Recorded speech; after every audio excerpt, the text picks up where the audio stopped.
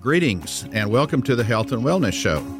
Our health podcast is dedicated to providing you with science-based knowledge to help you attain a happy and healthy life. Topics are from patient files and from questions from members, and chosen items are of general interest. Your specific topics can be handled through our question and answer section of the website.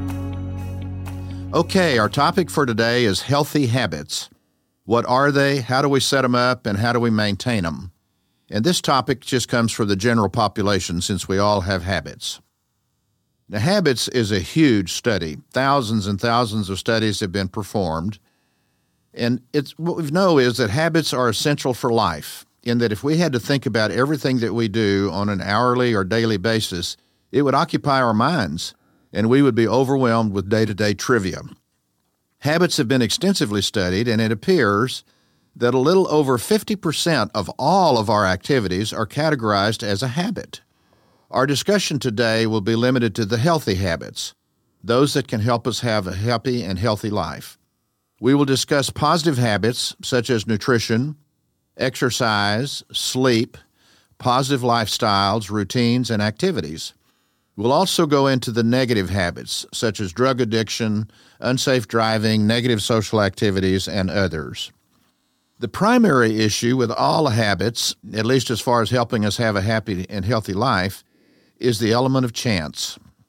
We actually start forming habits very early in life, and many are guided by our environment, our parents, our siblings, the conditions we are living in, our friends. So a huge element is your birth environment, and you just sort of fall into that. By the time you reach the age of maturity, you already have a huge number of habits, and some are positive and some are negative. So there is a time of evaluation and habit replacement sometime in your life that is necessary for your health, and the earlier you get to it, the better. And as you will see, habits are very strongly established, and replacing one is a very challenging activity. There's talk about changing habits, and as we'll get into in a moment, the concept of changing habits is almost impossible. Very few people can ever change one. So let's start with nutrition. Your birth condition entailed some dietary habits. Pretty much whatever your parents and friends ate is what you're eating now. If your family was prone to eating high carbohydrate, low-quality food things, and not being aware of the need for daily protein, vitamins, and minerals, you are probably on the road that leads to diabetes, heart disease, osteoporosis, and other unhealthy outcomes. Your chances are very high. So a study of proper nutrition is on our table for pretty much all of us. Some will engage and some will not. If you want to see this fact in action, just look around at a restaurant or a grocery store, or maybe in your own mirror. And the very strong habits dealing with eating really require focus and specific knowledge to replace. So be prepared for that, but it can absolutely be done. You are referred to our podcast on nutrition and our recommended reading list for proper guidance here. But basically, think about what our bodies are set up to use as proper food. Think back to your ancestors and what did they eat, and ask yourself the question, what is real food? Those are the food items to just focus on for your healthy nutrition. Now, our bodies are set up for exercise and to be used.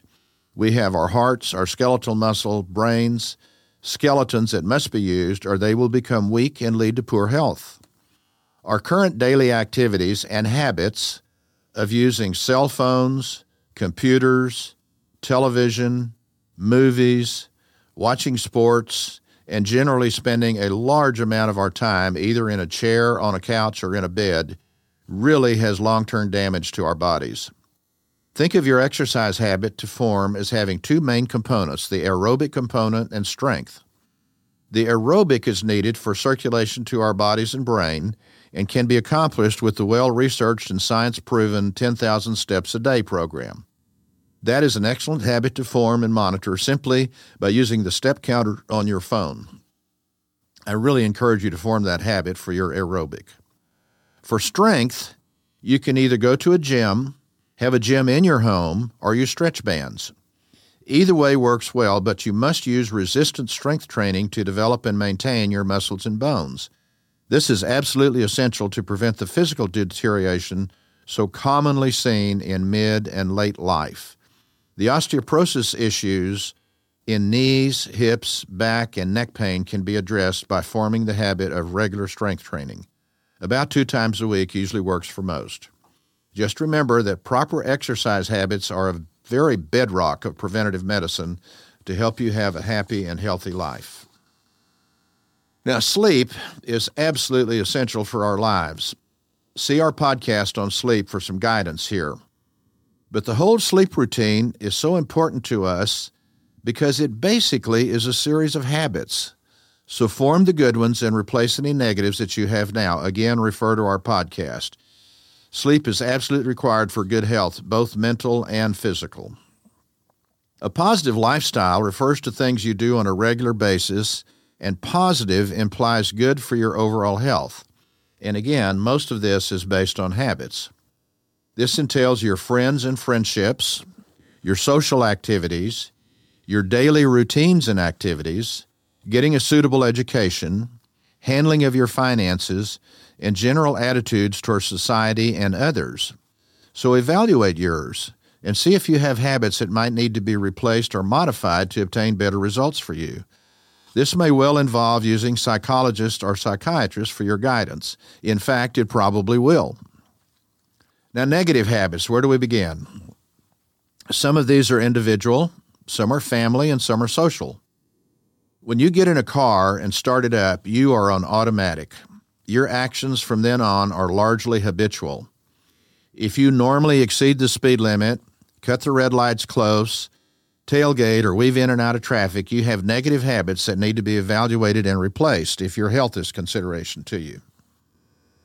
Now, if your spouse, partner, or work member teams regularly engage in criticism or argumentative behavior, that is also a habit and should be addressed.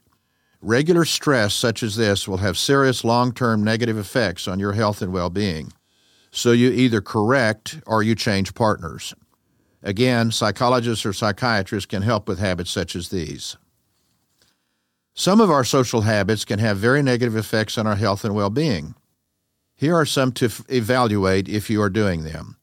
The excessive use of alcohol, using tobacco and other recreational drugs, desserts, birthday cake, holiday foods and gorging, dangerous sports such as football or boxing, and then pet choices such as poisonous snakes or dangerous dogs, personal sports such as free diving or skydiving. Why are you doing that? It's usually a habit that you have formed. Now, why do we even have habits?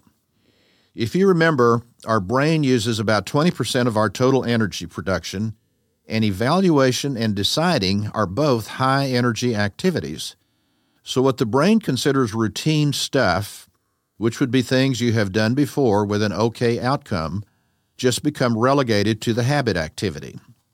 This includes some things that are really very complicated, such as driving an automobile.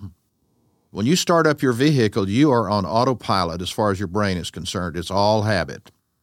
So again, a bit over 50% of our day is completely habit. We are labeling them as either positive or negative as far as our health and wellness is concerned, but this is very important. Our brain considers them all positive to efficient daily living. It doesn't differentiate. And our nature has made them very, very hard to change once formed. A habit has a cue that triggers the habit. So when you enter your bathroom, pretty much everything you do from that point on is habit. Your bathing, your showering, your personal grooming, etc., all is habitual activity. Your cue for that is entering the bathroom. So again, all of our habits that we have a cue or a trigger that initiates that activity. There have been many, many studies about habits, and the well-done ones have pretty much all found that changing habit is extremely difficult and for most people impossible. A really well-done study that I am familiar with actually showed a successful change of 3%, which means that only 3 people out of 100 was successful in changing the single habit that was being studied. Nearly all of the studies have results of less than 10%. So your odds of changing a habit you have already established are very low. A lot of people talk about, I'm going to change my habits. Well, it's almost impossible. And by the time you are 20 or so, most of your life is habitual. And those habits are formed with limited knowledge about what is positive for your health and happiness. And the purpose of our website and podcast is to provide you with science-based knowledge to help you live a happy life. So what are we going to do? Luckily, forming a new habit is fairly easy. A very high percentage are successful if the basic rules are followed. You just need to know the rules. It involves cue and repetition. If you move into a new residence, an arrangement of the TV watching room might be different, so you would probably have a different chair or a different sofa or a different position. So the cue of watching TV, which is what starts that habit off, would have you using a different seat and slightly different activities. So that's a new habit, and it can be easily formed, and it would replace the former one. But, and this is important to remember, the former one is still in your brain. And if you ever had the exact same cue as the old one, it would just kick in again. So if you now have knowledge about your health and well-being and want to replace a negative habit with a positive one, you just form a new one, and eventually you will be using it automatically, and it is just as strong. And another key is to only work on one habit at a time. I constantly hear about people who are going to go on a diet, and they're going to buy this, and they're going to buy that, and they're going to eat this, and they're going to eat that, and they completely try to change everything at once. It's probably not going to be very successful long term. After a while, your mental energy overrides the habitual eating habits and will fail, and you will relapse to the habitual pattern. So that is why the major diet changes and attempts are usually successful for a while, but then fail and the weight is all gained back. So let's just focus on one habit at a time. So, for example, if your trigger cue for an alcoholic binge starts with entering a bar, just quit entering bars. If you eliminate that cue, the habit does not engage and start. For a dietary change, you might start with your actual eating procedure. Go to chewing smaller bites and a minimum of 20 times instead of just gulping it down. That change will enable the time for your hormonal change to occur that tells you that you are full, and that replaces the hormone that told you were hungry to begin with, and that new habit will replace the old one after a time. Now, that usually takes 3 weeks to 3 months, and everybody says, oh, why so long? Well, you develop those habits over a 20-year period. It takes a little while to replace them. The end result is that you will eat less and start to change your dietary consumption of calories. This is just an example of a successful pattern to replace a negative habit with a positive one. It will be ongoing and time-consuming. Probably to change a strongly established habit like your eating habits will take a couple of years, but it can be done and will be successful if you engage with knowledge about the nutritional and habit sides of eating. So for long-term successful habit replacement, allow the time. That is how they form to begin with, and time is a very strong factor in habits. And a new healthy habit will be with you from now on, so it's well worth to establish. Set a clear vision of why you want to be healthy and happy, and engage the activities to get there. That might be a good habit as well, wouldn't it? For more information about habits, and this can be a huge study, which I strongly recommend to you, I recommend these books: Atomic Habits by James Clear, Tiny Habits by B.J. Fogg, Making Habits, Breaking Habits by Jeremy Dean, and Good Habits, Bad Habits by Wendy Wood. All of those go into the details of how to create a new habit. So in summary, use our website and podcast to provide you with the knowledge you need to establish the why and the what habits to form as positive for your health and wellness. Use the information in these books to provide you with the how to successfully implement those positive habits and help you live a happy and healthy life. And you will need the help, so use the books. Use the help of professional psychologists and psychiatrists as needed with social or personal negative habits.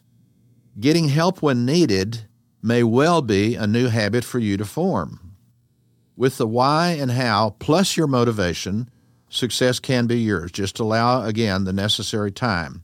Remember, you develop these negative habits over years. You're going to need similar time to establish your new ones. Is it worth the effort? Well, that is your decision and your effort.